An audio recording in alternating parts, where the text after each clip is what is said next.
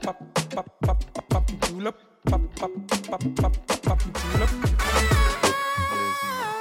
er sådan en ting, jeg tænker meget over, ikke? Det er jo, der er mange, der siger sådan, for eksempel, så laver jeg nogle lives på TikTok og sådan noget. Ja. Så er der mange, det er jo meget unge mennesker, så siger de sådan, ej, men få lige, ham her reality-deltageren ind, og få lige ham herind, og få lige ham herind. Ja. Du ved, det er alle sammen sådan navn, og der er ikke noget galt i, at de kommer med de requests. Nej.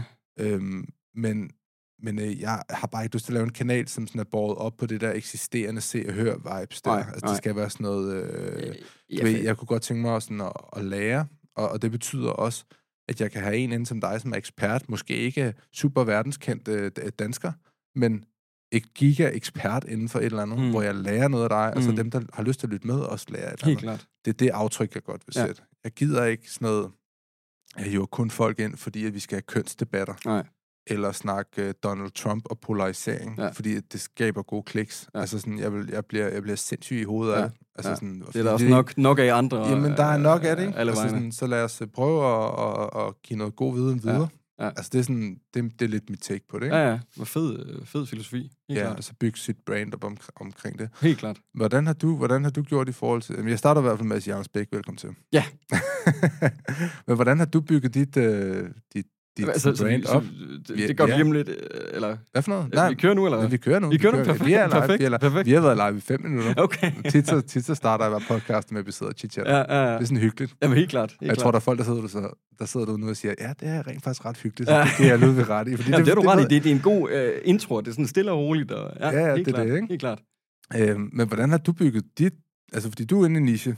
Du har jo at gøre med aktier, AI, tech, alt sådan noget her. Hvad er dine tanker omkring det? Altså, du vil jo også bare være ekspert, tænker jeg, eller hvad? Altså, jeg kan lige starte med at give en intro til, hvem jeg er. Men jeg hedder Anders Bæk, og bor over i Aarhus med min kæreste, er 30 år gammel. Og ja, jeg er til daglig. Og jeg sidder, altså Anders, han er stået op 3:00 i nat for at være med i den her podcast, så I har bare fucking at nyde det. Altså. Hele vejen over fra Aarhus, så det var en god tur. Men ja, til daglig der er jeg investor og analytiker med speciale inden for tech og AI, aktier inden for tech og AI-industrien. Og jeg plejer at sige, inden for de aktier, der sådan bevæger sig på kanten af teknologiens udvikling. Og jeg tror, det som jeg måske sådan er mest kendt for i investormiljøet, det er min analyse af Tesla. Jeg var sådan ret tilbage i 2007, for en 6-7 år siden, 2017, der vurderede jeg, at Tesla havde sådan en mangedobling i vente. Og det var altså på et tidspunkt, hvor uanset hvor man læste om Tesla, bare det havde været 2007, hva'? Ja, lige præcis. Ja. Så havde der endnu mere. Det havde været svært, det første børsnoteret i 12. Så, okay. Men hvad hedder det? Men ja, jeg var for meget alene med min vurdering. Men jeg var meget, meget skråsikker på, at den vil tage den her stigning her. Og siden da er den så steget med 1000%. Og det var så også der, hvor jeg selv begyndte der tilbage i 2017 at investere i Tesla. Så det er sådan, jeg tænker, det er sådan i forhold til investormiljøet. Udover det, så er jeg også foredragsholder om AI, og udgiver podcasten, der hedder AI-revolutionen, sammen med min makker Mikkel Rosenvold, og det er vel en af de mest lyttede podcasten i forhold til AI-teknologi, og hvad der rører sig der, og hvordan det kommer til at ændre vores samfund. Og min baggrund, det er, jeg er civilingeniør inden for softwareudvikling og økonomi og forretningsudvikling, og det er egentlig en baggrund, jeg trækker rigtig meget på, når jeg investerer. Det er nok også det, der gør, at jeg skiller mig ud fra andre analytikere. Fordi jeg bruger nemlig meget det her, anskuer og analyserer en aktie ud fra et fundamentalt perspektiv, altså hvor man kigger på regnskabstallene, det rent økonomisk i det. Men det jeg i lige så høj grad, hvis ikke i højere grad gør, det er at jeg kigger dybere end regnskabet og anskuer aktien fra et ingeniørmæssigt perspektiv, altså kigger på produktet og på teknologien og på de her faktorer, som jeg plejer at sige, det er produktet og teknologien, der skubber regnskabet. Det er produktet og teknologien, der skubber, i hvert fald for tech-aktier. Der er det jo de vigtigste faktorer, så hvis man ikke har dem med i sin analyse, hvis man kun sidder og anskuer regnskabstallene, så er det i hvert fald en stor del af firmaet, man ikke får med i sin analyse, og så kan man altså få et forkert indblik i firmaet. Ja. Altså selvfølgelig, hvis man kigger over en overrække på 10 år, kan se, at regnskabet hele tiden bevæger sig i en positiv retning, og der er ligesom den her graf, der siger, okay, overskud stiger. Ja. Det er jo selvfølgelig meget godt, men det vil så sige, at ved at kigge ned i selve virksomheden, og det, de producerer rent teknisk, der kan du få understøttet regnskabet også. Lige præcis. Det er nemlig en super god pointe, fordi det her med, nu med Tesla, det her eksempel med Tesla, når vi går tilbage til 2017, 2018, 2019, hvis man udelukkende kiggede på regnskaberne, på regnskabstallene, så vil man se et firma, der mildest talt ikke så specielt kønt ud. De havde stort underskud, så bundlinjen var i minus. De formåede godt nok at vækste toplinjen, men det så virkelig ikke kønt ud. Og det var også derfor, at der var så mange analytikere, der var inde og sige, prøv at Tesla, de bliver kørt midt over, det kommer til at gå skidt, Elon Musk er skrubskør og så videre, og jeg gik jo så i den modsatte boldgade. Et andet eksempel, så mit point var, der var man nødt til netop at forstå Teslas teknologi, forstå, at Tesla, de var inde, og de havde iPhoneificeret hele bilindustrien. Altså, de havde reelt, altså det her med, at selvfølgelig har de lavet den første reelle og brugbare elektriske bil, men det, som Tesla også gjorde, det var, at det er jo derfor, man kalder Tesla en iPhone på hjul, fordi, lad os kigge på, hvad var det iPhone, den gjorde i mobilindustrien? I mobilindustrien, der tog iPhone, de gamle Nokia-mobiler, og digitaliserede dem, altså fjernede knapperne, puttede en stor touchskærm ind, over-the-air updates, et avanceret styresystem. Og når vi tænker over det, så er det jo egentlig en til en det, som Tesla også har gjort. Ja. Tesla har på samme måde fjernet rigtig mange af knapperne, et avanceret styresystem, stor touchskærm, hvorfra man kan interagere med det hele, avancerede selvkørende egenskaber, over-the-air updates. Så det her med, at Apple var de første, der udgav den reelle smartphone, så har Tesla været de første, der udgav den reelle smart car. Ja. Og den analyse stod jeg ret meget alene med, fordi kvæg at jeg så det ret tidligt, så vurderede jeg også, at okay, produktet og teknologien er fra et ingeniørmæssigt perspektiv så stærkt, at det skal nok blive afspejlet i regnskaberne på længere sigt, og det er jo efterfølgende præcis det, vi har set, der kommer til at der udspiller sig nu, hvor Tesla, alle fundamentalerne på stort set alle metrikker, de går i næsten en lodret opadgående vækstkurve. Hvad har du tjent på Tesla? Jamen, altså jeg har selv... Meget ud der i 2017. Jamen, i alt... Altså, jeg har jo købt op løbende, så jeg startede med at smide... Dollar cost averaging. Lige præcis. Jeg startede med at smide 50.000 deromkring, og så har jeg egentlig købt op løbende. I dag, der er 1950 aktier i Tesla, og nu, de flakker jo meget op og ned, så det er lidt forskelligt fra en dag, man kigger på den samlede værdi. Men lige nu har de cirka en værdi af 3,3 millioner kroner. Og jeg har vel tjent cirka lidt over 2,5 millioner kroner på dem, tænker jeg. Og du sælger ikke nu?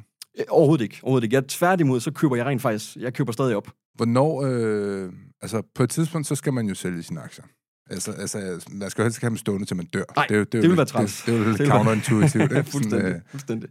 Hvad er dit tal? Altså, der er vel, den rammer vel en pris på et tidspunkt, hvor du tænker, her, der sælger det vil for netop med den her investeringstilgang, jeg har det, så vil det være dumt for mig at sidde og sige tal. Det, jeg i stedet vil sige, det er, når jeg vurderer, at Tesla, de ikke er blandt de førende tech-aktier, det er på det tidspunkt, at jeg begynder at sælge ud af min position. Og det er jo ikke til at sige, hvornår det sker. Altså, det sker formentlig ikke, mens Steve Jobs skulle sige, mens Elon Musk, han sidder ved roret. Ja. Fordi han er jo vores tids Steve Jobs. Altså, han er så god til, og det kan godt være, han er kontroversiel, og det kan godt være, han er usympatisk på mange områder. Det benægter jeg slet ikke. Men vi kan ikke komme udenom, at her står vi med personen, som har egenhændigt revolutioneret de to mest benhårde industrier, altså bilindustrien og rumindustrien.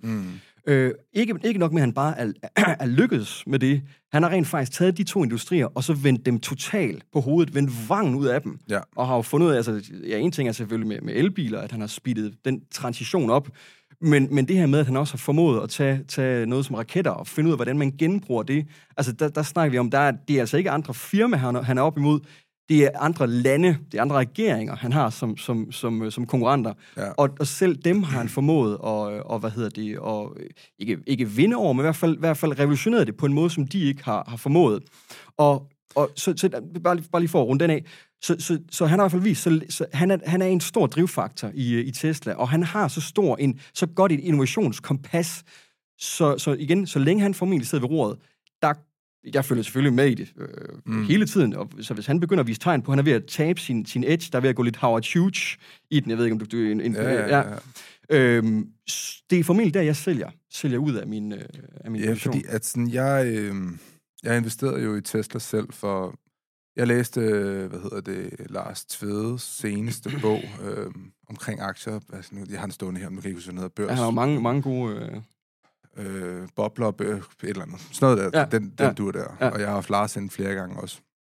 Jeg har desværre ikke fået nogen autografer i bogen. Det glemmer jeg hver gang, det pisse til, fordi jeg er jo kæmpe fanboy af ham, ikke? Så det er sådan lidt en ære at sidde med ham også, ikke? Helt klart. Han fik mig jo hooked på at komme på aktiemarkedet. Men du ved, min historie med aktiemarkedet, det er jo, at jeg i... hvad fanden er det? Det er maj 2021. Ja. Maj 2021, ja. Begynder jeg at investere. Okay. Så midt under corona... Der går det jo rigtig godt. Indtil december 2021. Ja. Og der har jeg jo smidt alt i aktier. Og der oplever jeg blandt andet, at jeg smider omkring 300.000 ind i Tesla. Og jeg ser den stige 40% ret kraftigt på 2 uger. Så man tænker, hold kæft, det er god til det her, det kan jeg bare. Ja, og lige pludselig har jeg tjent 100.000 kroner. Ja. Men så sker der jo det, at, at Elon Musk, han laver et tweet omkring et eller andet. Ja. Og så falder det er jo formentlig... Altså... Og så falder aktien lige pludselig 10% fra den ene dag til den anden, og der taber jeg penge. Så jeg går i panik, og jeg sælger. Ja. Men så var du stadig i plus... Ja, så har jeg tjent 70.000. Ja. Og så tænker jeg, wow, hold da op. Ja. Men så tænker jeg, okay, nu prøver jeg at lige sådan se det her an, og så lægger jeg så mærke til i løbet af den her tid, hvor der jeg ligesom holder øje med Tesla, hvor volatil, som man jo kalder det, at den går op og ned, op og ned, op og ned. Og jeg kan ligesom se, at hver eneste gang, at ham her Elon Musk, han skriver et eller andet på Twitter, der ikke er så godt, så falder den. Ja. Eller hvis han skriver et eller andet, der er godt, så stiger den. Ja. Så jeg bliver jo nervøs for Tesla, fordi jeg tænker, hvad sker der, hvis Elon Musk han dør? Ja. Altså sådan, og jeg har 2 millioner kroner stående i den her verden. Det er nemlig et godt spørgsmål. Det er et rigtig godt spørgsmål. Det, jeg plejer at sammenligne med, det er, lad os gå tilbage til Apple. Altså, jeg plejer netop tit, altså, der er ekstremt mange paralleller tilbage til Apple og Steve Jobs, og som sagt, det her med iPhone. Vi har allerede været inde på parallellen mellem iPhone og Tesla. Det, jeg plejer at sammenligne med, det er, hvis vi går tilbage til Apple lancerede iPhone i 2007. Ja. Hvis Steve Jobs, han var død af kræft. Det var det, der til sidst desværre tog livet af ham. Men hvis Steve Jobs var død af kræft i 2005 eller 2006, så var Apple formentlig, altså før at iPhone var blevet lanceret, så var Apple formentlig bare et firma i dag på størrelse med HP eller Dell. Så det vil sige, at de var nødt til at komme forbi det her iPhone-moment, før at Apple reelt var i stand til at flyve uden ham. Ja. Det er den samme parallel til Tesla. Så spørgsmålet er Tesla kommet forbi iPhone-momentet? Hvis du kan følge mig. Altså, vil Tesla har Elon Musk formået at bygge den her affyringsrampe så stor, så Tesla vil kunne flyve uden ham? Ja. Og der er mit svar, ja, det vil det godt. Det vil formentlig ikke blive så stort og dominerende firma, som jeg jo spår, at det bliver. Det vil formentlig ikke blive så stort og dominerende firma, hvis han døde i morgen, for eksempel, eller hvad ved jeg. Der skete et eller andet med ham. Men Teslas fundamentaler, Teslas teknologi, Teslas ledelse under Elon Musk, det er så stærkt, så nok den her affyringsrampe, den regner jeg med, at den er blevet bygget. Så hvis Elon Musk skulle ske at dø i morgen, det vil formentlig give et nyk i Teslas aktiekurs. Ja. Men hvad hedder det? Men jeg tænker, at den nok skal komme op igen. Men tror du ikke, at man vil i en virksomhed som Tesla, man vil returnere til den der standard ineffektive måde at drive en forretning på? For eksempel så ser man, at Elon Musk kan opkøber Twitter, og 75% af medarbejderne. Twitter fungerer bedre end nogensinde før. Fuldstændig. Altså sådan, det er jo ret sindssygt, at han kan gå ind, fyre 75% af staben, fordi han bare kan se, det her det er bare et luftkastel. Yes. Altså, det er klart. Der er kommet så meget fedt på det firma, så meget byråkrati, så han tager bare lige en kniv og skærer det af. Så jo, jeg er helt enig. Fordi hvis han døde, ærligt, hvis Elon Musk han døde i morgen, vil du sælge? Nej, det vil jeg formentlig ikke, men det er også fordi... Eller så sælger man også et dyk, selvfølgelig. Lige præcis. Men vil du sælge, hvis du vidste, han døde i morgen? Helt konkret. Hvis Elon Musk døde i morgen, så vil jeg formentlig sælge ud af min position løbende. Måske sælge halvdelen over de næste par måneder. Bare lige for... Men ikke sælge alle, fordi lige så vel, igen, der står vi er tilbage til Apple. Apple formåede jo at flyve op til langt nye højder under Tim Cook, selvom at Steve Jobs han ikke var ved roret mere. Ja. Så man kan sige, de lykkedes jo. Ja. Men jeg vil så sige med Apple som investor, og jeg har også selv investeret i Apple, så som investor kan man jo ikke tillade sig at at klandre Tim Cook for noget, fordi han har jo formået at mangedoble Apples aktiekurs. Ja. Men jeg er helt enig i det, du siger, fordi det, jeg alligevel vil klandre Apple for, det er, at der har snedet sig byråkrati ind i Apple. Apple er blevet et langt mindre innovativt firma, end det var under Steve Jobs. Der er jo det her kendte citat med, at Walter Isaacson, ham der har lavet en biografi om Steve Jobs, da han spurgte Steve Jobs om, hvad synes du om Tim Cook? Så sagde han, at Tim Cook er knusende dygtig, men han er ikke nogen produktperson. Og med det mente Steve Jobs jo, det vi ser nu, altså det her med, at for Tim Cook, der er det vigtigt at få en høj toplinje og bundlinje, og så bliver noget af innovationen, noget af den de risici, som Steve Jobs han tog, det er så blevet offret i processen, og det er jo derfor, jeg kan ikke huske, under Steve Jobs, jeg sad jo troligt hver gang, at Steve Jobs, han kom med en keynote, og glædede mig som et lille barn, fordi man vidste, at det var hver gang et nyt spændende produkt med nyt design, med nye funktioner. Ja. Og prøv at se, hvor... Og det kom fra Guds hånd. Lige præcis. Ja. Men faktum var i hvert fald, at produktet og hver gang, det var et kvantespring. Hver gang. Altså, det var ikke ren marketing. Steve Jobs var en genial marketingmand, men han var også en brilliant til at innovere. Så det var nogle kæmpe nye... Han skubbede teknologien fremad. Ja. Og det var derfor, man bare havde lyst. Det var derfor, man stod i kø til at få det nyeste produkt. Og så kan vi kigge på Apple, hvor det er i dag, at det her med, at det er jo meget, meget små forbedringer, vi ser. Når vi kigger på den nye iPhone, den er jo...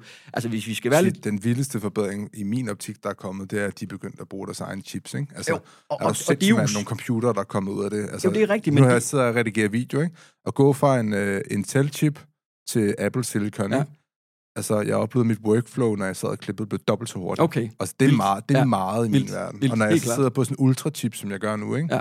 Altså, jeg flyver bare igennem sådan noget 4K-materiale. Altså, hvor det er blevet så meget nemmere at være mig. Ja. For mig, det er ret vildt, det der. Altså, det er virkelig den professionelle kreative computer, at han med computer, hvis man er seriøs med sit kreative arbejde. Ja, og det er jo super fedt, men det er jo stadig en relativt... Altså, hvis vi sammenligner stadig innovationshastigheden sammenlignet med altså de sidste 4 år under Apple, sammenlignet med de sidste 4 år under Steve Jobs, så går de jo fuldstændig i sneglefart. Så for mig som investor i Apple, jo, det er selvfølgelig fedt, at Apple er steget så meget, men kvad den her min tilgang til det, som sagt, jeg er meget produktfokuseret, meget teknologifokuseret, jeg kigger på anskuer en aktie fra et ingeniørmæssigt perspektiv, så gør det ondt at se, at Apple, de har stagneret så meget, og det er jo også pinligt, at Apple, de nu er blevet taget på sengekanten i forhold til det her AI-ræs, som vi ser nu. Altså prøv hvis vi sammenligner med Siri med ChatGPT, altså det er jo som at snakke med en baby. Ja. Siri kontra ChatGPT. Ja. Og det afspejler også ret godt, at det her innovationskompas, som ledelsen i Apple de har, det går lidt skævt. Altså og det er noget af det vigtigste, når vi lever i den her verden, der går så hurtigt, hvor hvis man ikke griber de nye teknologibølger, så kan man altså hurtigt ind som en Nokia eller en Blockbuster, eller altså kan man hurtigt blive udkonkurreret. Der er noget af det vigtigste, det kan man jo af god grund ikke læse i regnskabet, men noget af det vigtigste, det er ledelsens innovationskompas. Og det her med, for at bruge Nokia... Men er det der, man finder de nye parabler inde i aktier? Altså, hvor man finder de nye eksplosive vækst? Fordi jeg tænker, hvis jeg havde 1 million kroner nu, og jeg skulle investere i nogle aktier, jeg var helt ny på aktiemarkedet, så det første, man skal spørge sig selv, det er jo dermed, okay, hvor risikovillig er jeg, hvor mange penge vil jeg godt tjene, og hvor villig er jeg til at tabe de her penge her. Jeg er sådan ret risikovillig, fordi at mit standpunkt er, at jeg bor billigt, jeg har billig husleje, det hele det kører sådan lidt på skinner. Ja. Jeg kan sagtens tabe alle mine penge og have det fint med at spise havregryn. Men der er så nogen, der ikke har det på... Der er nogen, der ikke har det på... Der er nogen, der ikke har det på samme måde, som godt kan lide deres hummer. Og det er også fair nok. Du ved, altså forskellige mennesker, ikke? Vi er alle sammen forskellige. Helt klart. Men så jeg vil jo... Naturligt vil jeg jo lede efter den næste aktieraket. Den næste Apple. Fordi at Apple... Altså, den er jo nået et sted, hvor den stiger jo bare stille og roligt, hvor hvis man havde investeret i Tesla i 2012 og ventet 10 år, så har du fået 10.000% igen. Det gør du nok ikke nu, hvis du venter 10 år med Apple, tænker jeg. Nej, ikke med Apple. Hvad skal man kigge efter? Hvad skal man kigge efter, hvis man er ny investor, man er risikovillig, og man tænker, jeg skal skulle prøve at sætte, den her 1 million kroner splitter jeg op i 5 bidder, 200.000 i hver. Hvad skal jeg kigge efter for at finde en raket? Jamen altså lige nu, en aktieraket. Ja, lige nu der er det jo en god idé at købe sig ind i den her AI-bølge, fordi der er ingen tvivl om, det kan vi jo komme ind på lige om lidt, sådan måske ikke så meget fra et investeringsperspektiv, men i forhold til, hvad er det AI egentlig kommer til at gøre ved vores liv, fordi der er ingen tvivl om, vi står formentlig over for verdenshistoriens mest spændende tid. Ja. De forandringer, vi kommer til at stå over for. Og jeg skal sige, at i denne podcast, der kommer vi til at snakke højst sandsynligvis om specifikke firmanavne, men vi anbefaler jo ikke, at man laver sin egen research. Og man ikke tager vores ord for gode varer. Fuldstændig. Altså, det er jo en disclaimer. Det er ikke aktieanbefaling. Når vi sidder og snakker her, jeg kommer også, og det ved jeg ikke, om jeg må sige, jeg gør det sgu alligevel. Jeg udgiver alle mine analyser inde på min hjemmeside, andersbm.dk. Det må du meget gerne sige. Fedt. Og udgive et nyhedsbrev, hvis man har lyst til at melde sig til det. Ja. Så alt det, vi sidder og snakker om her, kan man gå ind, og det er jo noget, der bygger på rigtig mange analyser. Ja. Men selvfølgelig, det er en disclaimer, at man er nødt til at lave sin egen analyser, før man går ud og investerer. Do your own due diligence. Yes, lige præcis. Så hvis vi helt konkret sådan skal snakke om de fem aktier, som jeg sådan lige nu vurderer, står sådan i forhold til står teknologisk længst fremme inden for AI, der er det Microsoft, først og fremmest.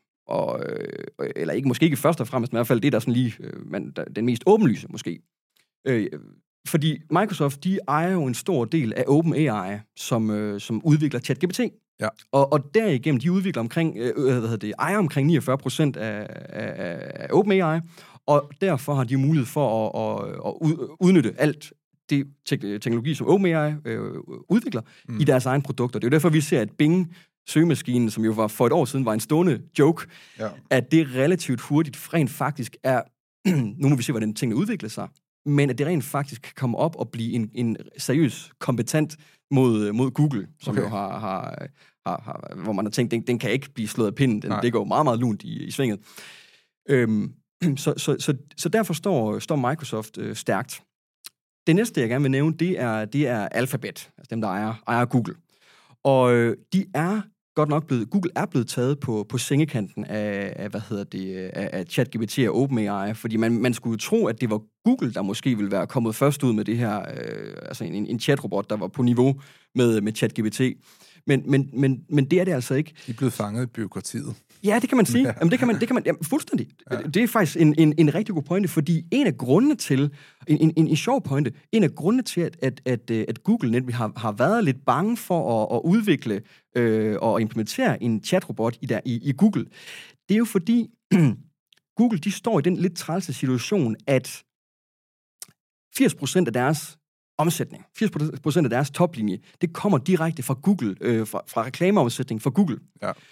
Og lad os så spørge os om, så det vil sige, så Googles forretningsmodel, det er jo at guide brugere videre til hjemmesider. Hjemmesiden er jo deres kunder, Googles primære kunder. Ja. Lad os spørge os om, hvad er det, ChatGPT gør? ChatGPT, den skærer jo egentlig hjemmesiderne ud af ligningen. Ofte, der går vi nu, når vi har et spørgsmål... Det kunne være fedt, hvis man spurgte ChatGPT om en opskrift på en burger, sagde sådan, du gør sådan her, eller du kan gå ned til McDonald's. Ja. Okay. men det, man kan sige, der skal jo en forretningsmodel på længere sigt, så det kan jo godt være, at der kommer det på længere sigt. Men det er bare det her, så det her med, at et konkret eksempel, det er jo, hvis man skal ind på lad os sige, Wikipedia.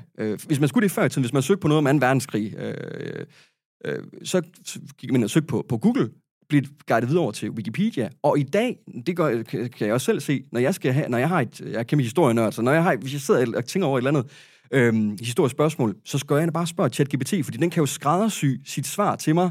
Så det vil sige, nødvendigheden af at gå ind på en hjemmeside, er altså blevet i nogle relativt mange tilfælde, er den blevet skåret væk. Og det er jo træls for Google, fordi det betyder jo altså, at hvis vi om lad os sige, om 3 år besøger 50% færre hjemmesider på grund af de her chatrobotter, så vil det jo næsten en ting betyde, at 50% af Googles omsætning er forsvundet. Ja.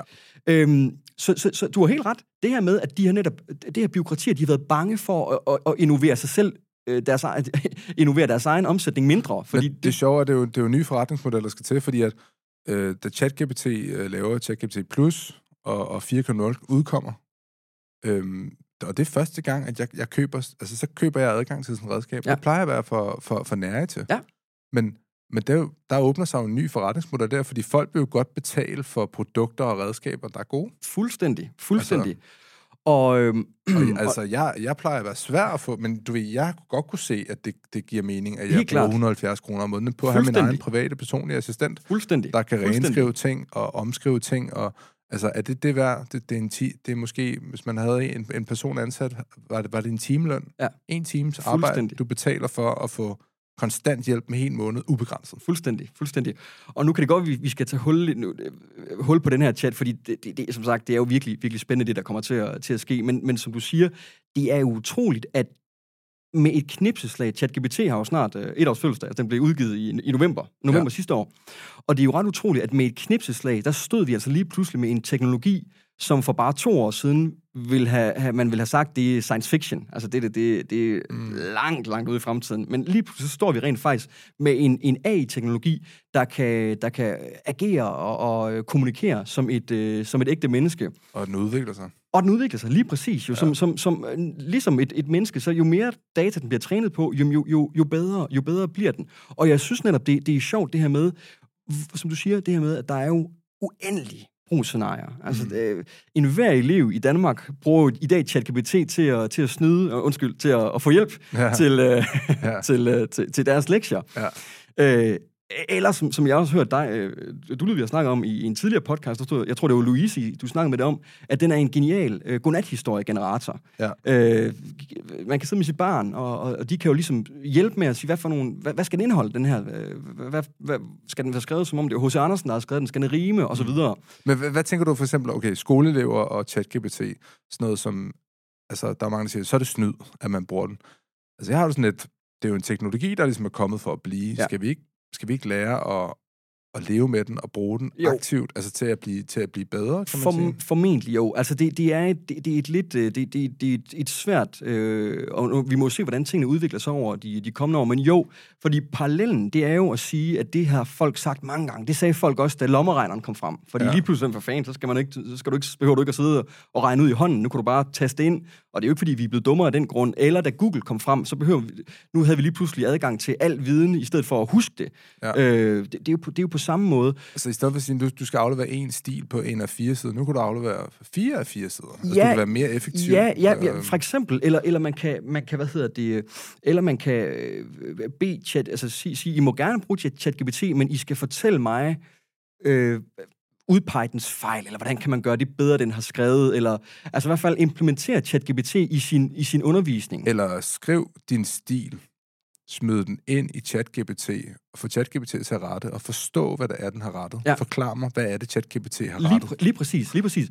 Så det ser vi formentlig også, men der er stadigvæk der er stadigvæk en sandsynlighed for, og hvilket vi jo også har set på nogle uddannelsesinstitutioner, at der vil ske det, som jeg kalder en afdigitalisering. Altså, hvor den her AI-teknologi, den rent faktisk er så stærk, så vi er nødt til at gå tilbage af digitaliseringsstigen, fordi det, jeg mener med det er, når vi for eksempel kigger på eksamener, så tror jeg, at en konsekvens af det her med ChatGPT, det er formentlig, at inden for nogle fag måske, at der vælger man simpelthen at gå tilbage til blyant og papir, fordi man, så det er den eneste måde, man sådan 100% kan vide, at en elev selv har stået for det her. Men er det ikke sådan et counterintuitivt, at man, at vi laver en verden, som bliver stærkt digitaliseret, vi opfostrer børn til at skulle leve i den her stærkt digitaliserede verden, men så siger vi, når I går i skole, så skal I afdigitaliseres. Det giver jo ingen mening. Nej, altså, du ved, sådan, altså, jeg vil sige, lad os få fuld knald på at digitalisere børn. Ja. Selvfølgelig med begrænsning i forhold til sådan noget som sociale medier. For eksempel nu har jeg haft Imran Rashid inde, der er stærk modstander af, at børn bruger sociale medier og sådan noget. Eller ikke stærkt, men du ved, sådan, det skal begrænses ret meget, fordi han mener, at det skader børn. Ja.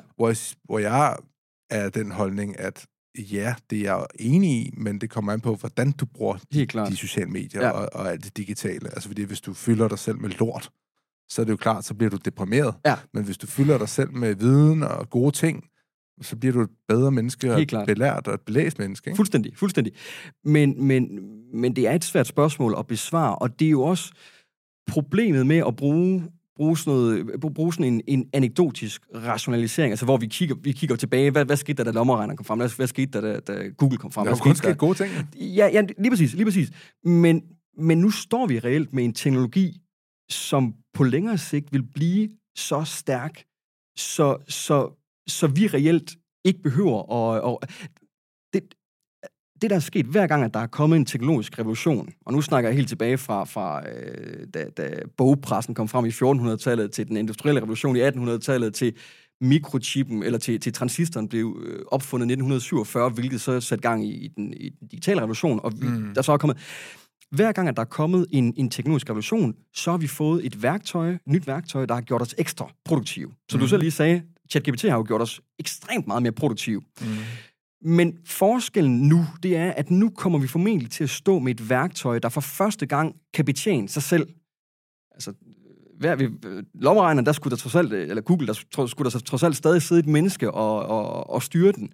Men på længere sigt, der vil AI blive så stærk en teknologi, så den reelt vil simpelthen vil kunne styre sig selv, altså vil kunne udvikle... Men skal vi ikke lade være med at sådan se sorte skyer altid? Det her med, at vi ikke stoler på os selv som mennesker, fordi at når man ser de teknologier, der ligesom er blevet udviklet gennem årene, som du selv siger, har gjort os mere effektive, så har det altid gjort os bedre. Vi er altid blevet bedre. Ja. Vi er aldrig blevet dårligere. Altså så sådan kig på den menneskelige udvikling og stole på, at mennesket rent faktisk altid vil søge en form for purpose, og altid vil gå efter at være så glad som muligt. Ja. Så det kan godt være, at vi vil finde ud af, om vi behøver ikke arbejde, fordi nu har vi en teknologi, en AI, som kan styre sig selv, så vi ikke skal lave noget. Men det vil vi jo blive deprimeret af, fordi så vil vi miste vores purpose, og så vil vi finde en ny purpose. Det er et godt spørgsmål, fordi spørgsmålet er jo om, og jeg ved ikke, om du har set Pixar's Wall-E, om de rent faktisk havde forudset, hvordan fremtiden kommer til at blive. Altså det med, at vi sidder og nogle dogne skiderikker, der egentlig får alt serveret på et sølvfad af en AI. Hvis vi laver en AI, der er så klog, selvfølgelig hvis AI'en har onde intentioner, altså den godt vil have, at vi bliver fede, så kan den nudge os over i det. Men hvis vi har en AI, man kan sige, der er bygget af mennesker, og selvfølgelig, man kan sige, en grundnatur i os mennesker, det er også, at vi slår hinanden ihjel. Så kan jeg jo godt være nervøs for, når jeg har den tanke, siger, okay, vi slår hinanden ihjel, vi bekriger hinanden, og det er os, der har skabt AI'en, får den så de samme tendenser. Fordi det er ud fra samme menneskelige spektre og synapser og op i hjernen, at den bliver bygget. Ja. Men har vi som mennesker ikke også den her idé om, at vi gerne alle sammen vil leve i fred, og vi elsker hinanden, og vi godt vil være gode ved hinanden? Er den der også? Jo, men jeg vil sige, kig på verden lige nu, det er jo... Altså, der er jo hersker jo meget splid, selvom at vi trods alt stadig lever i den mest... Så vil jeg så også sige, når jeg sidder og taler med sådan en som Lars Tvede, så siger han jo, verden har aldrig været et bedre sted. Det er rigtigt, det er jeg enig i. Det benægter jeg. Vi har haft mindre sygdom, mindre mennesker, der dør. Vi lever længere. Fuldstændig enig. Vi har det bedre. Fuldstændig enig. Men vi havde for... Fuldstændig, det er jeg helt enig i. Og det er også det med, at, som jeg siger, vi lever formentlig i den mest spændende tidsalder. Men der er bare ondskab i mange mennesker. Altså, hvilket jo fører til krig. Vi behøver bare kigge på krigen i Ukraine nu. Og det, der er skræmmende ved AI-teknologi, det er, at der er gået våbenkapløb i det. Altså på samme måde, som der gik våbenkapløb i atomvåben tilbage under den kolde krig, så er der gået våbenkapløb i AI-teknologi, fordi lande ved jo godt, at vi står med en så stærk teknologi, så hvis man falder bagud i det her kapløb, så står man altså ikke ret stærkt rent geopolitisk i fremtiden. Ja. Og det, der er farligt, når der går våbenkapløb i en teknologi, det er, at så er der ikke nogen stopklods. Så fortsætter vi altså indtil vi lige pludselig står hver især med en robot her af flere 100.000 robotsoldater. Det er jo lidt uhyggeligt måske at tænke på, at der er jo reelt en mulighed for, at krigen i Ukraine, det er den sidste større krig, der udkæmpes af reelle mennesker. Mm. Det er måske den sidste reelle, altså fordi hvis vi om bare ganske få år, hvert land, det er jo klart, at droner er jo mere effektive end menneskelige soldater. Hvis vi kommer dertil, og det gør vi formentlig snart, hvor at vi formår at lave menneskerobotter, altså der kan bevæge sig, gebære sig ligesom vi kan, så er det jo klart, så vil de jo være 100 gange mere effektive som soldater. Så i fremtiden, hvis hvert land har en stående her af flere 100.000 soldater, så er det dem, man sender i kamp. Og hvis man kombinerer det, og nu kommer vi lidt ind på hvorfor AI er så spændende, men også så uhyggeligt. Hvis du spørger en hvilken som helst AI-udvikler i dag, så vil de sige, at endemålet med AI, det er det, der hedder AGI, altså AGI. Det står for Artificial General Intelligence. Ja. Så enhver vil sige, at ChatGPT, det er bare en overgangsteknologi, ligesom hybridbiler er en overgangsteknologi mellem benzinbiler og elbiler. AGI, det betyder en reel AI-teknologi, der kan tænke selv. Altså en reel AI-bevidsthed, som kan udvikle ny viden selv, som kan forbedre sig selv. Og det er jo der, at det kan blive farligt, fordi så er det lige pludselig, vi står for første gang i menneskehedens historie, der står vi med et væsen, eller hvad man vil kalde det. Vi står med et væsen, som er meget, meget klogere end os. Det har vi aldrig som mennesker, har vi aldrig stået over for det før. Altså, vi har altid været apex, rovdyret i fødekæden. Der står vi altså nu, når AGI, den koden til det knækkes, så står vi over for det her. Og hvis man spørger de førende forskere om, hvornår når vi det her punkt her, hvornår når vi en AI-teknologi, der er så stærk, så vil de sige, at man formentlig inden for 10-20 år. Så det er ikke noget, det er noget, vi oplever i vores levetid. Ja. Ganske snart. Og hvis man kombinerer det, så en AI, der kan tænke selv, med de her robotter, der bruges til krig, jamen, så er det, man kunne frygte, hvorfor stopper den her AI, det her AI-system ikke lige pludselig op og spørger, hvorfor er det egentlig, jeg tager ordre for mennesker? Hvorfor er det ikke, jeg selv begynder at styre det her? Det er jo det er jo den langsigtede trussel, som AI indebærer. Hvad tænker du om en virksomhed som Palantir? Nu er jeg jo selv sådan investeret i dem. Jeg er ikke selv investeret i Palantir, og jeg vil sige, jeg er ikke helt vildt begejstret. Altså, jeg har ikke dykket forfærdeligt meget ned i dem, men min anke med dem, det er, for det første, så er det jo et relativt gammelt firma. Altså, det er jo lige så gammelt som Tesla, faktisk. Ja. Det tænker man ikke. Det vil jeg sige sagt, det er et startup. Det er jo fra 2004, så det vil sige, det er altså... Han lavede jo PayPal med Elon. Ja, lige præcis Peter Thiel. Jo, men det er så ikke ham, der er CEO'en. Han er stor aktionær i firmaet. Ja. Men det, som jeg ikke bryder mig om at se, det er, når man så kigger på hvis man så dykker ned i regnskaberne, de har jo ikke overskud, og der er ikke noget, der umiddelbart tyder på, at de kommer til at generere et overskud. Når man kigger på deres toplinje, så er den lige så stille ved at stagnere. Samtidig med, at de har altså en markedsværdi på $30 milliarder. Det er altså en stor værdi, hvis ikke at man har genereret et... Men hvordan så Tesla ud i 2012? Jamen, de så, hvordan så de ud i 2012? Altså, der havde de jo, der leverede de 5.000 biler, de havde stort underskud, en ret lille toplinje. Toplinje. Men forskellen er, at de netop, nu var jeg ikke selv investeret i Tesla på daværende tidspunkt, så hvad hedder det? Men der kunne man i hvert fald se, at de havde et produkt. Jo, men der er vi tilbage til det her med, at du kan ikke en til en sammenligne fundamentalerne. Nej. Fordi produktet er det vigtigste, når det kommer til de her firmaer her. Ja. Og jeg kan spørge dig, hvad udvikler Palantir? Hvad sælger de? Palantir, de sælger 4 AI-løsninger. Ja. Sådan 4 maskiner. Den vigtigste, den der Foundry der, ikke? Og det, de jo gør, det er, at de går ind og kigger på store virksomheder. som har dataproblemer, siger, eller så sætter de sådan en SWAT-team ud til de her store virksomheder. Går i dybden og siger, hvad for nogle problemer er de har. Forstår deres data, forstår deres problemer, og siger, okay, det her kan vi løse ved at lave den her form for løsning til jer. Så de går ind og skræddersyrer AI-løsninger igennem de der AI-maskiner, som de har bygget, ikke? Ja. Blandt andet det der Foundry der. Og der synes jeg jo, det er ret interessant, fordi at det er en niche inden for AI. Altså det er en, og så er der mange, der siger, men du ved, Palantir, de kan jo aldrig gå commercial, men min tanke det er, at når de arbejder med nogle af de største virksomheder og lande, de leverer jo blandt andet, de hjælper jo Ukraine, blandt andet. Men, der er jo videoer af et Karp, der sidder og har møder med Zelensky midt under krigen, fordi de skal hjælpe ham på en eller anden mærkelig måde. Ja. Hvad bruger de den dag? Altså hvis de får data ind fra nogle af de største virksomheder og lande i hele verden, altså den data, der er genereret af de her store virksomheder og lande, det er også genereret af mennesker, rigtige mennesker. Så udover at de får et indblik i deres problemer, så får de jo også et indblik i, hvordan verden ser ud for deres... Men vi er stadig nødt til at være påpasselige her, fordi det er stadigvæk, vil jeg være lidt fræk at sige, det er stadigvæk en lidt fluffy omgang, vi sidder og snakker om nu her. Ja. Og det er et problem. Det er et stort problem. Fordi stadigvæk, okay, ja, det lyder flot, det er nogle flotte ord, de får noget data fra landets regering og så videre, men igen, det er stadigvæk svært at pinpoint, hvad er det, de kan gå ind og revolutionere, hvad er det, de kan bringe, som nu for eksempel ChatGPT ikke kan, og svaret for mig, det er ikke en skid. Jeg lige har, som sagt, så meget har jeg ikke dykket ned i dem. Men det er derfor, det får altid min nakkehår til at rejse, når jeg fornemmer, at et firma, det baserer sig på buzzwords. Ja. Fordi jeg tror ikke, og det tør jeg ikke være helt sikker på det her, jeg tror ikke, at hvis vi havde gået 2 år tilbage, 3 år tilbage, så tror jeg ikke, at Palantir havde slået sig så meget op på et AI-selskab. Nej. Så det her med, at de lige med det samme hopper på den her buzzwords... Og det er sjovt, at de altid har været det.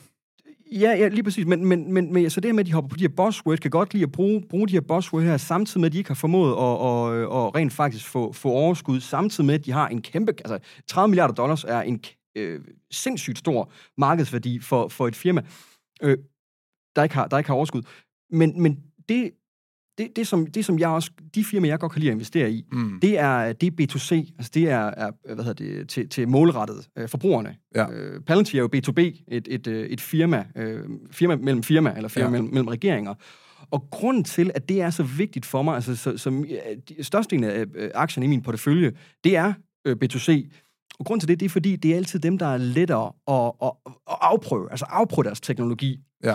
Og nu kommer vi egentlig videre til... Nu går vi lidt tilbage til det her med, fordi det fik jeg aldrig svaret på, fordi vi kom videre i forhold til AI-snakken, men det her med, hvad er de fem førende AI-aktier? Ja. Det, jeg vil sige med det er, og jeg kommer til dem lige om lidt, men jeg har sådan 4 metoder, jeg bruger til at spotte de førende. Det gælder, de førende AI-aktier. Ja. Og det første, det er, udvikler de deres egen teknologi. Udvikler de deres egen teknologi. Og det lyder jo sådan ret banalt, men hvis vi tager et selskab som Snap, altså dem, der udvikler Snapchat, der har der jo været ret stort, det har været ret meget frem i medierne, at de har udgivet den her My AI, så man kunne få en ledighed til at tro, at de selv udviklede deres egen AI. ChatGPT. Lige præcis. Det er egentlig bare, de har bare taget ChatGPT og puttet et Snapchat-kostyme på, og så sminket lidt med Snapchat, og så præsenterer de som, det er Snapchat, der har udviklet den. Ja. Så det er det jo ikke. Nej. Så det er vigtigt at holde fast i udvikling af designteknologi. Nummer 2, det er, har de adgang til en stor brønd af data. Fordi det er noget af det vigtigste i den her AI-kamp. Altså, en tommelfingerregel, det er formentlig dem, der vinder det her AI-kapløb, det er formentlig dem, der har adgang til den største mængde data. Og for eksempel ChatGPT, hvis vi lige skal dykke ind bag tandhjulene, hvordan det rent faktisk fungerer. ChatGPT, det er jo det, der hedder en sprogmodel. Large Language Model. En sprogmodel, det er en sådan helt simpelt sat op, så er det en algoritme til at forudse det næste ord i en sætning. Ja. Og det kan man godt se, når man ser, hvordan ChatGPT besvarer en prompt, så kan man jo se, at den sådan, altså hakker sig afsted, ikke? Og så den forudser næste ord i en sætning, og det gør den jo så rigtig, rigtig godt. Ja. Den teknologi, som ChatGPT den beror på, den ligger på, det er det, der hedder neurale netværk. Ja. Neurale netværk, det er en måde at simulere på, hvordan vores menneskelige hjerne den fungerer. Og lige så vel som at vi hele tiden trænes på, hver gang vi læser en bog, hver gang vi ser en film, ser et eller andet, jamen, så får vi noget input, som vi ligesom kan lære og blive klogere på. Det er egentlig præcis det samme, som ChatGPT gør. ChatGPT er kun så god, fordi den er trænet på ekstremt store mængder data. Alt lige fra avisartikler til bøger, til sociale medieopslag, osv. Og gennem den her store datatræning, den her store mængde data, den er trænet på, så har den så lært at kommunikere som os.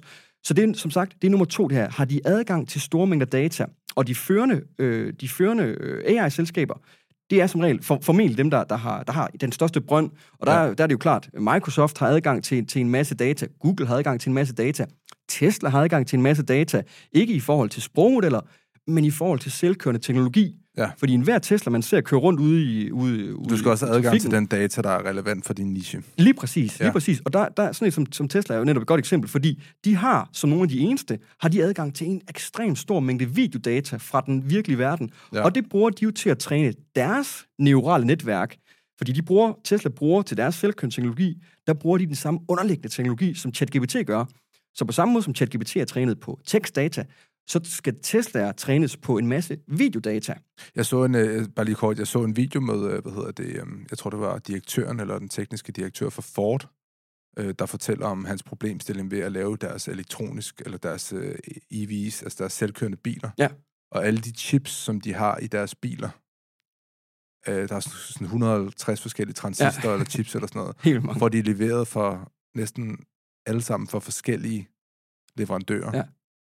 Så det kan være, at Huawei laver den ene, og så er der nogen, der laver den anden, og Bosch laver den tredje, og du ved, og de IPs, altså de der intellectual properties, så det vil sige, de må ikke gå ind og lave softwaren om.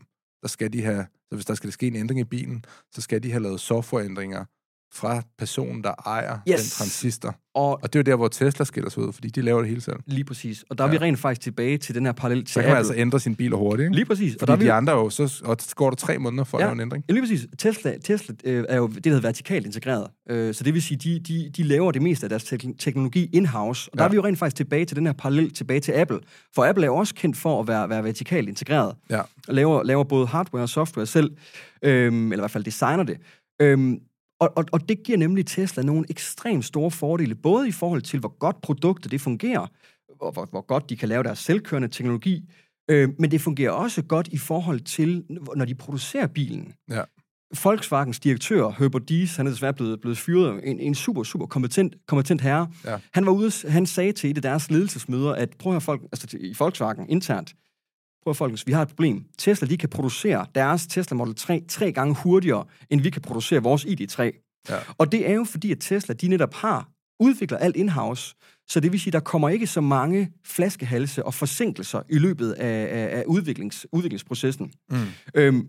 Men så hvad hedder det? Vi havde punkt 1. Yes, men jeg skal nok datatilgang. Yes.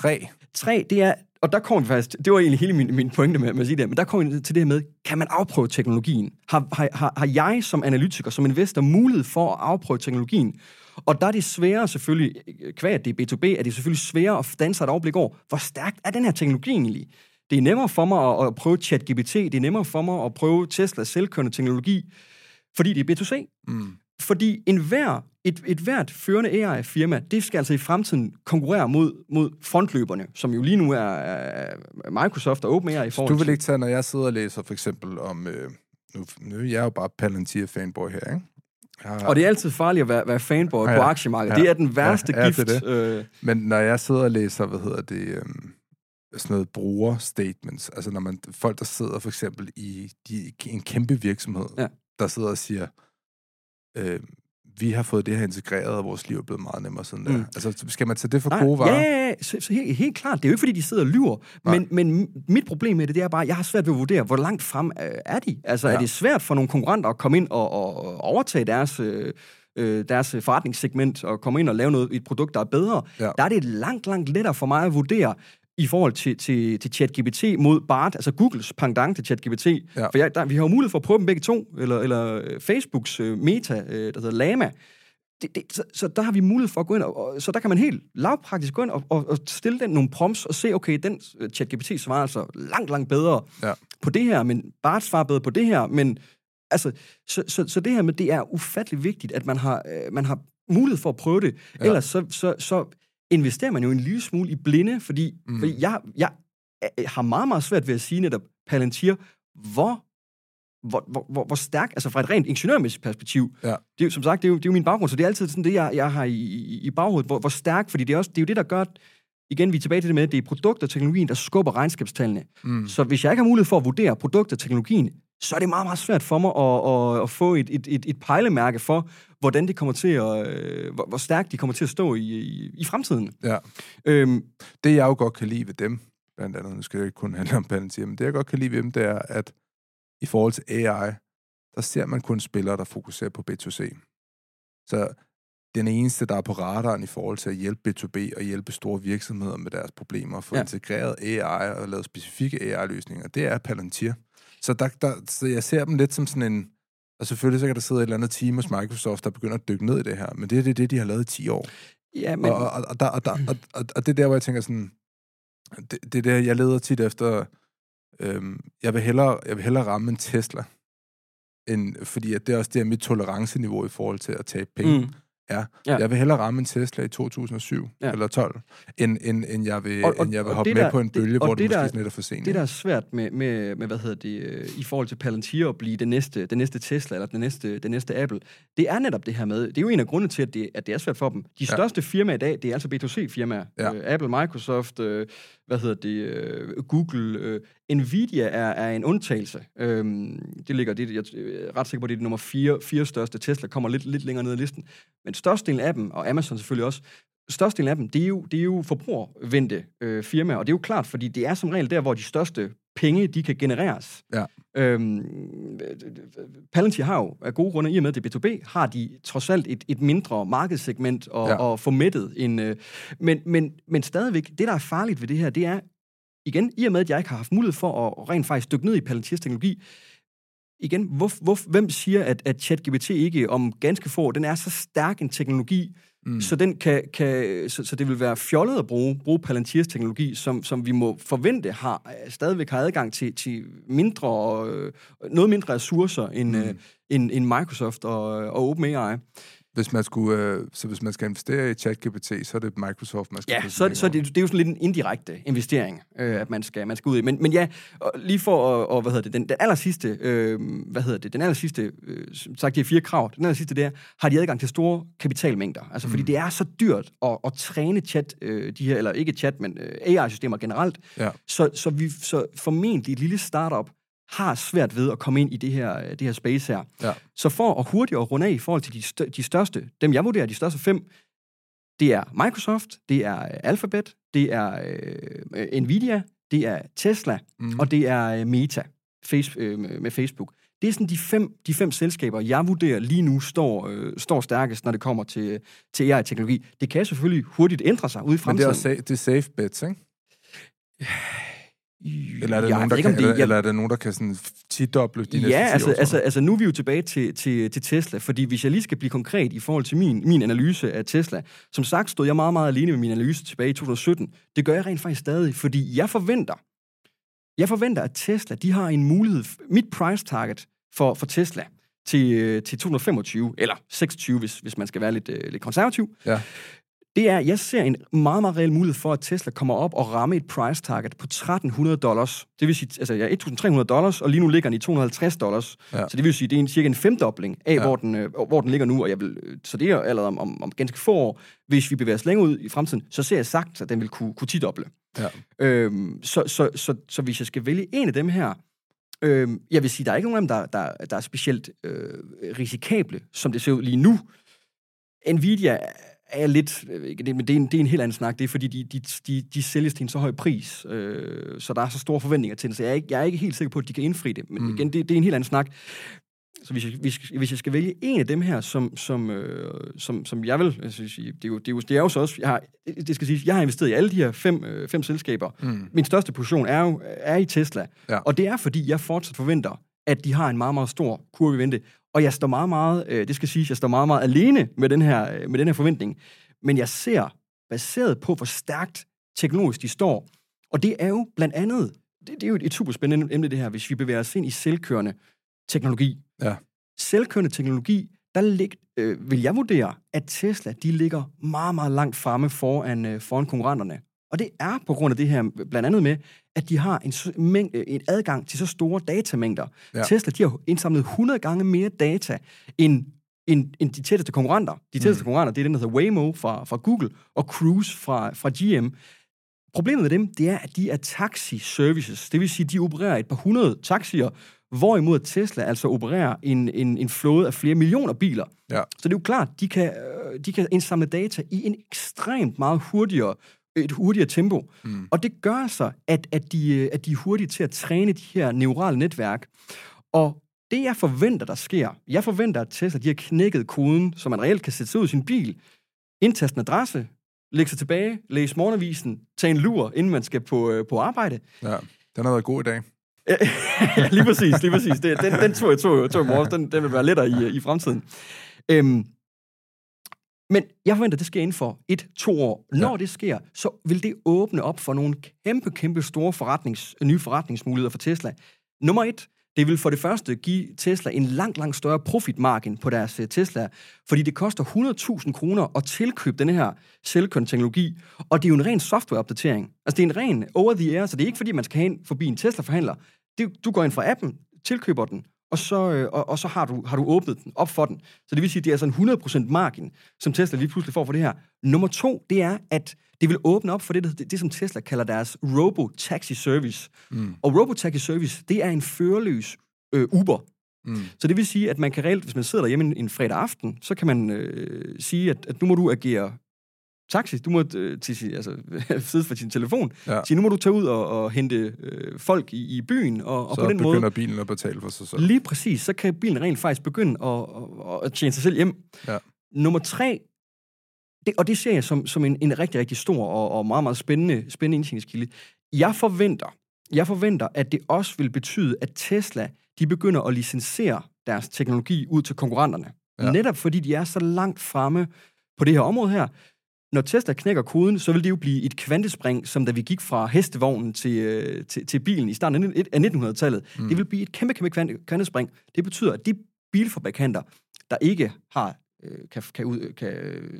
har samme teknologi, de bliver jo gjort ukonkurrencedygtige med et knipseslag. Ja. Så derfor forudser jeg, at de er nødt til at komme og spørge Tesla om, må vi ikke nok licensere den her teknologi? Og Tesla har rent faktisk været ude og udmelde, at de er i indledende snakke med en stor bilfabrikant om det her. Hvis det sker, så begynder Tesla altså i praksis lige pludselig at levere styresystemet til konkurrenterne, og får altså en forretningsmodel, der ligner Microsoft med deres Windows, eller Android fra Google. Og så det betyder, at hvis vi om 5-10 år, selvom det ikke er en Tesla, man ser, der kører på vejene, så kan det altså sagtens være, at den kører på Teslas software. At det er et Teslas styresystem, der ligger i bilen. Ja. Det er jo ret spændende. Ja, det er nemlig nogle sindssygt store... Og det her med selvkørende teknologi, det er nemlig utrolig spændende, fordi det er jo en af de helt store revolutioner, som AI vil medføre. Men hvis jeg lige må hurtigt, fordi det er ret spændende. Så det vil sige, hvis vi ser 10-15 år i fremtiden, så er det hvis vi går 20 år i fremtiden, så tror jeg ikke, man køber slet ikke en bil, der ikke kan køre selv. Og det fascinerende, det er, at lige nu, der er der jo lovgivning mod selvkørende biler. Ja. Der er der lovgivning mod, så det vil sige, man må selvom at teknologien var der, så måtte man ikke.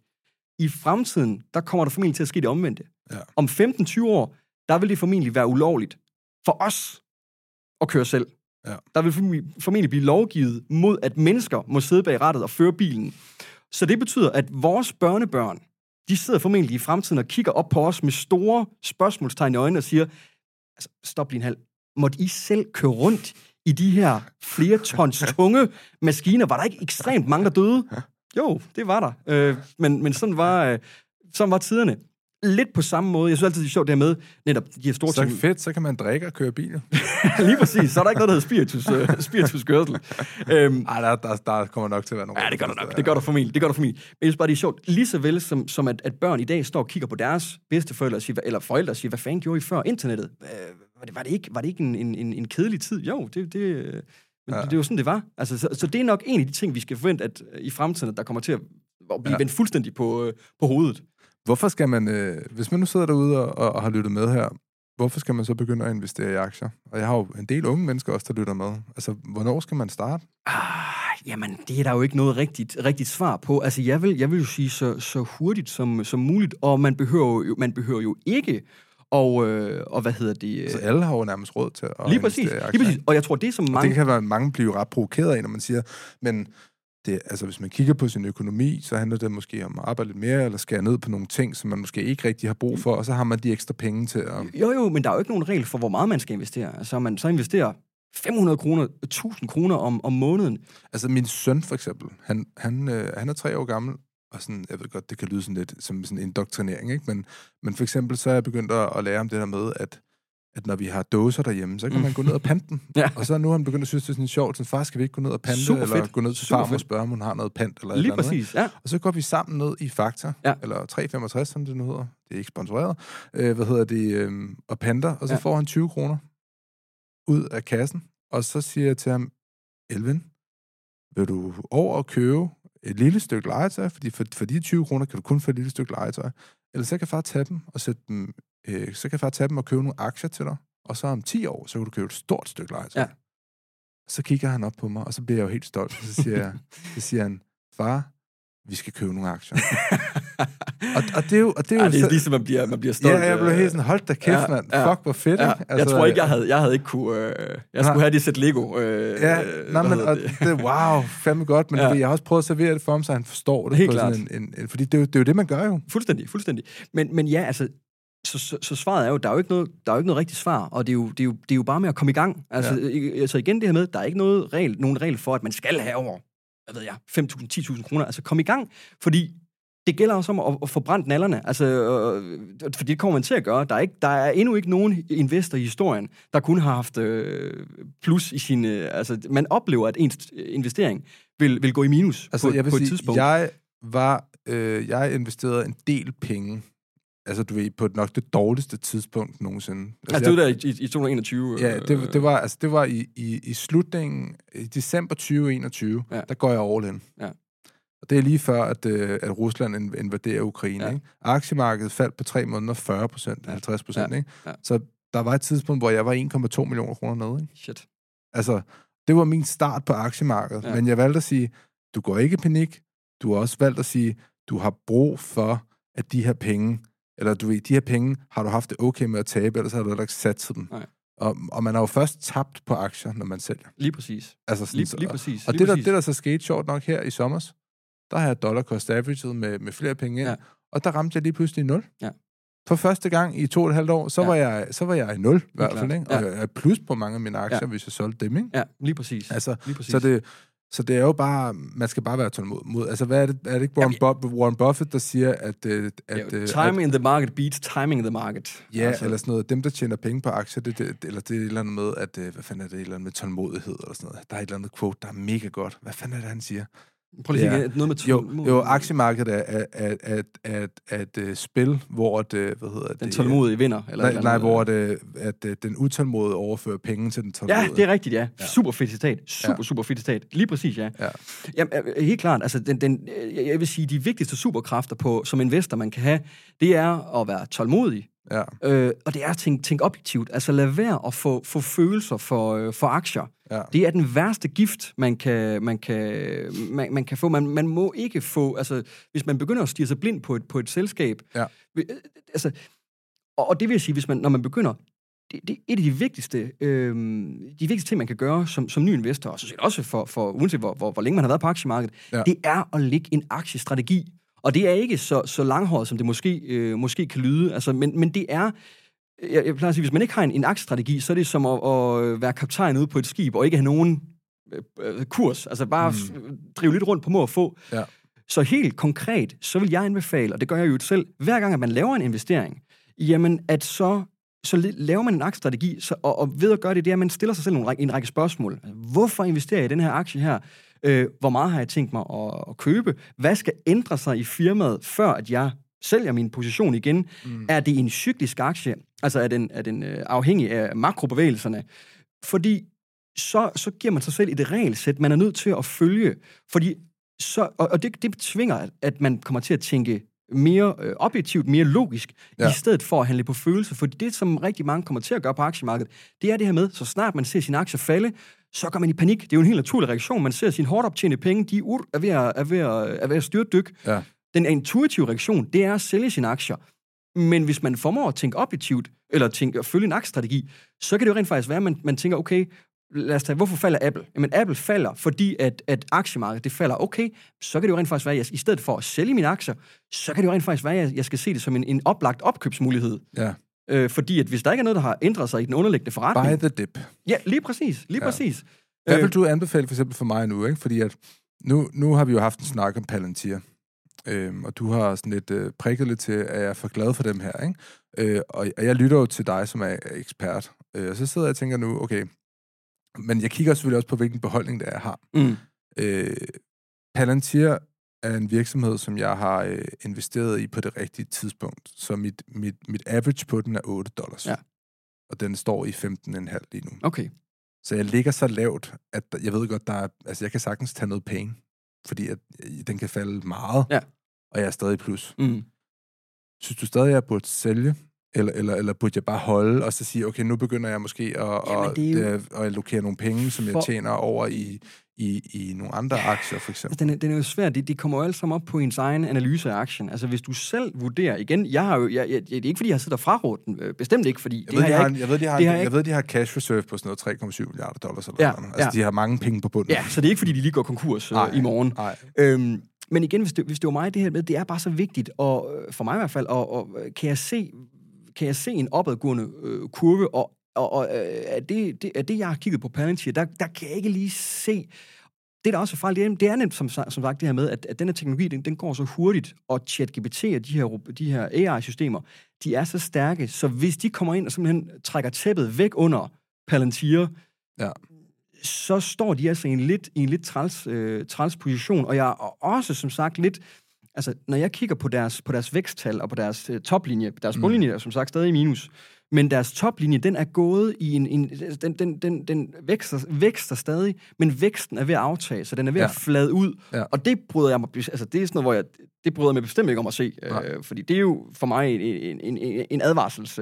Ikke fordi, at det kan da sagtens være, at den nok skal, men jeg ser det som svært, at mit kendskab til den, at det er sådan en, der kan netop blive den næste Tesla, Apple, Google og så videre. Ja.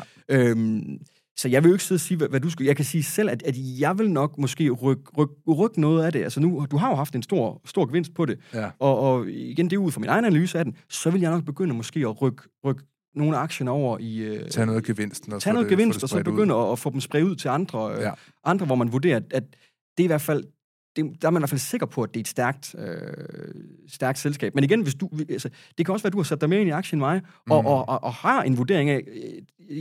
Jeg mener, at den har et så stærkt potentiale, så kan det jo selvfølgelig være fjollet, men det er jo op til den enkeltes analyse af og det er jo det, der er det sjove med aktier, det er, at man skal jo sætte sig ned og prøve at kigge ind i det og bruge sin sunde fornuft. Lige præcis. Ja. Lige præcis. Og lad være og lad følelser løbe af med sig. Og igen, som jeg siger, altså, man er nødt til ikke kun at sidde og kigge på regnskabstallene, og jeg ser virkelig mange, både hobbyinvestorer, men også professionelle analytikere, som der udelukkende tager udgangspunkt i regnskabstallene. Ja.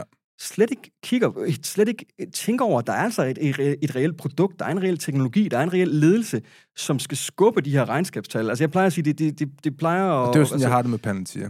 Det, du taler i lige der, det er lidt mere det, jeg kigger ned i. For jeg ved godt, at man kan se en toplinje, der flader lidt ud. Ja, så du har kigget på produkter til... Jeg har kigget på produktet, jeg har kigget på behovet. Jeg har kigget, for eksempel min kæreste, hun er speditør, for eksempel. Ikke? Ja. Altså, hvis man begynder at tage Palantirs produkt ind i sådan nogle speditionsarbejder, og sende container rundt i verden. Det er jo sådan nogle problemer, de kan løse, ikke? Helt klart. Jamen, selvfølgelig, og det er derfor, jeg fraråder dem bestemt ikke. Nej. Men hvis du mener, ud fra din analyse, at de har altså et stærkt produkt, jamen, så er det jo formentlig en god idé at holde fast på dem. Ja, men det er interessant, altså det er spændende. Ja. Jeg ved ikke, hvor meget tid vi har nu, for jeg har jo masser i forhold til AI, hvad der helt konkret kommer til at ske, så du må jo sige til, hvis vi kan nå... Jamen altså, lad os tage den sidste her. Altså, hvad er dit syn på fremtiden i forhold til AI? Jamen altså, Jeg vurderer, og jeg har jo studeret... Det er større end internet, det her, ikke? Jo, lige præcis. Jeg har jo studeret meget, altså de her store teknologiske revolutioner tæt igennem de sidste flere hundrede år, altså... Og jo, jeg vurderer, at det her, det bliver... Jeg tror næsten, man kan lægge de teknologiske revolutioner, der er sket de sidste flere hundrede år, lægge dem sammen, og den revolution, vi ser nu med AI, vil stadigvæk være større. De forandringer, som AI kommer til at forsage over de næste 50 år, vil stadigvæk være større. Og det, som AI har gjort, det er jo det her med, som vi har været inde på, det har givet os et produktivitetsboost. Vi er blevet ekstremt meget mere produktive, men i fremtiden, der vil vi ikke bare få et produktivitetsboost, der vil vi komme til at få produktive superkræfter. Og med det, der mener jeg, at tænk over det. I dag, der kan man selvfølgelig få ChatGPT til at lave en rapport, eller få hjælp med en programmør, der sidder, få hjælp med et program, eller hvis man sidder og laver et computerspil, kan Midjourney, det er jo det her billedgenereringsværktøj, kan lave et grafisk element, kan udvikle superskurken til det her spil her. Ja. Men i fremtiden, der vil vi se over de kommende år, der vil AI overtage mere og mere af udviklingsprocessen. Det betyder altså, at i fremtiden, der vil man kunne sidde med et AI-system, og det her, det er om, jeg vil sige, 5-10 år. Det er altid svært at vurdere, når vi er inde på de her eksponentielle, altså vores tid, den løber jo en eksponentiel hastighed. Det går ekstremt hurtigt, så det er svært, når man skal sidde og vurdere, hvornår kommer det her til at ske. Jeg vil sige, det jeg vil til at sige nu, jeg tror, det er om 5-10 år. Så om 5-10 år, der vil vi sidde med et AI-system, hvor vi kan sige, generer lige et computerspil til mig. Det skal være ligesom Mario. Der skal være 10 baner i, der skal være en bane i ørken, der skal være en bane noget sne. Ja. Man skal styre en frø, der hopper. Der skal være den her superskurk i den. Generer lige det spil til mig. Og vupti, så har man sådan et spil, der er klar til at blive udgivet på App Store eller på PlayStation. Eller man kan sige, generere en 3D-animationsfilm til mig. Det skal være som Pixar, det skal være lidt ligesom Frozen, der skal være lidt kærlighedstrød indover, der skal være de her stemmeskuespillere med i det, og bum, så har man det. Så igen det her med, at vi får produktive superkræfter, og de projekter, der før i tiden ville have taget flere dage, flere uger, flere år, og et udviklingshold på mange personer, det vil i fremtiden kunne laves af en teenager på sit teenageværelse en eftermiddag. Ja. Og det vi også ser vil ske, det er, at der vil ske en reel AI, formentlig vil ske, det er, at der sker en AI-eksplosion. Det vi skal huske på, det er, at ChatGPT, den er jo stadig låst til dens hjemmeside. Du skal jo stadig aktivt gå ind og opsøge, så gå ind på ChatGPT's hjemmeside. Så det vi vil se i fremtiden, det er, at ChatGPT, og hvad det nu kommer til at hedde i fremtiden, det vil komme ud på alle vegne. Vi kan ikke færdes nogen steder i fremtiden, uden at vi stod i et AI-system. Det vil være i vores telefoner. Det vil være, når vi kører i vores fjernsyn. Det vil være, når vi kører på McDonald's, i McDriven. OS, ikke? I McDriven vil der være en AI-system, der tager imod vores bestilling. Hvis telefonen ringer, og det er et ukendt nummer, der vil vi ikke kunne være sikre på, om det er et AI-system. I fremtiden, eller hvis det er en telefonsælger, der ringer, så kan det være, at det er en AI, der sidder og snakker med os. Ja. Og det helt store, vi vil se, der sker, det er, at vi står for en fremtid, hvor der kommer husrobotter. Og det sker formentlig inden for de næste 5-10 år. Altså, hvor en husrobot, der reelt kan tage opvasken, der kan lægge tøj sammen, der kan lave mad, der kan gå en tur med hunden, der kan gå over og handle ind. Og der står vi. Det er jo Tesla, der er ved at udvikle de her robotter allerede. Ja. Og der står vi altså formentlig jeg vil sige om 10 år, hvor at det er slet ikke usikkert, at mange danske husstande om 10 år har deres egen husrobot. Og der er vi tilbage til det her igen med, som sagt det her med, hvad står vores børnebørn og kigger op på os og siger, og tænker, noget der er helt reelt, det er, jeg ser meget, meget sandsynligt, at de står op og kigger på os og siger, hvad mener du, skulle I selv gøre rent? Ja. Skulle I selv støvsuge? Skulle I selv lave mad? Det lyder da sindssygt kedeligt. Kan man ikke bare spille computerspil hele dagen? Nej, det var sådan, det var sådan, at tiden var. Så jeg mener ikke det med, vi går med stor sandsynlighed en ekstremt spændende tid i vente med kæmpe store forandringer. Jamen, jeg tror, Anders, med det, så vil jeg sige tak, fordi du gad at komme forbi og lære mig lidt om aktier og AI. Det var virkelig så lidt, Ludvig. Det var virkelig... Det var mega spændende. Tak for det. Det var sådan. Præcis. Det gør vi.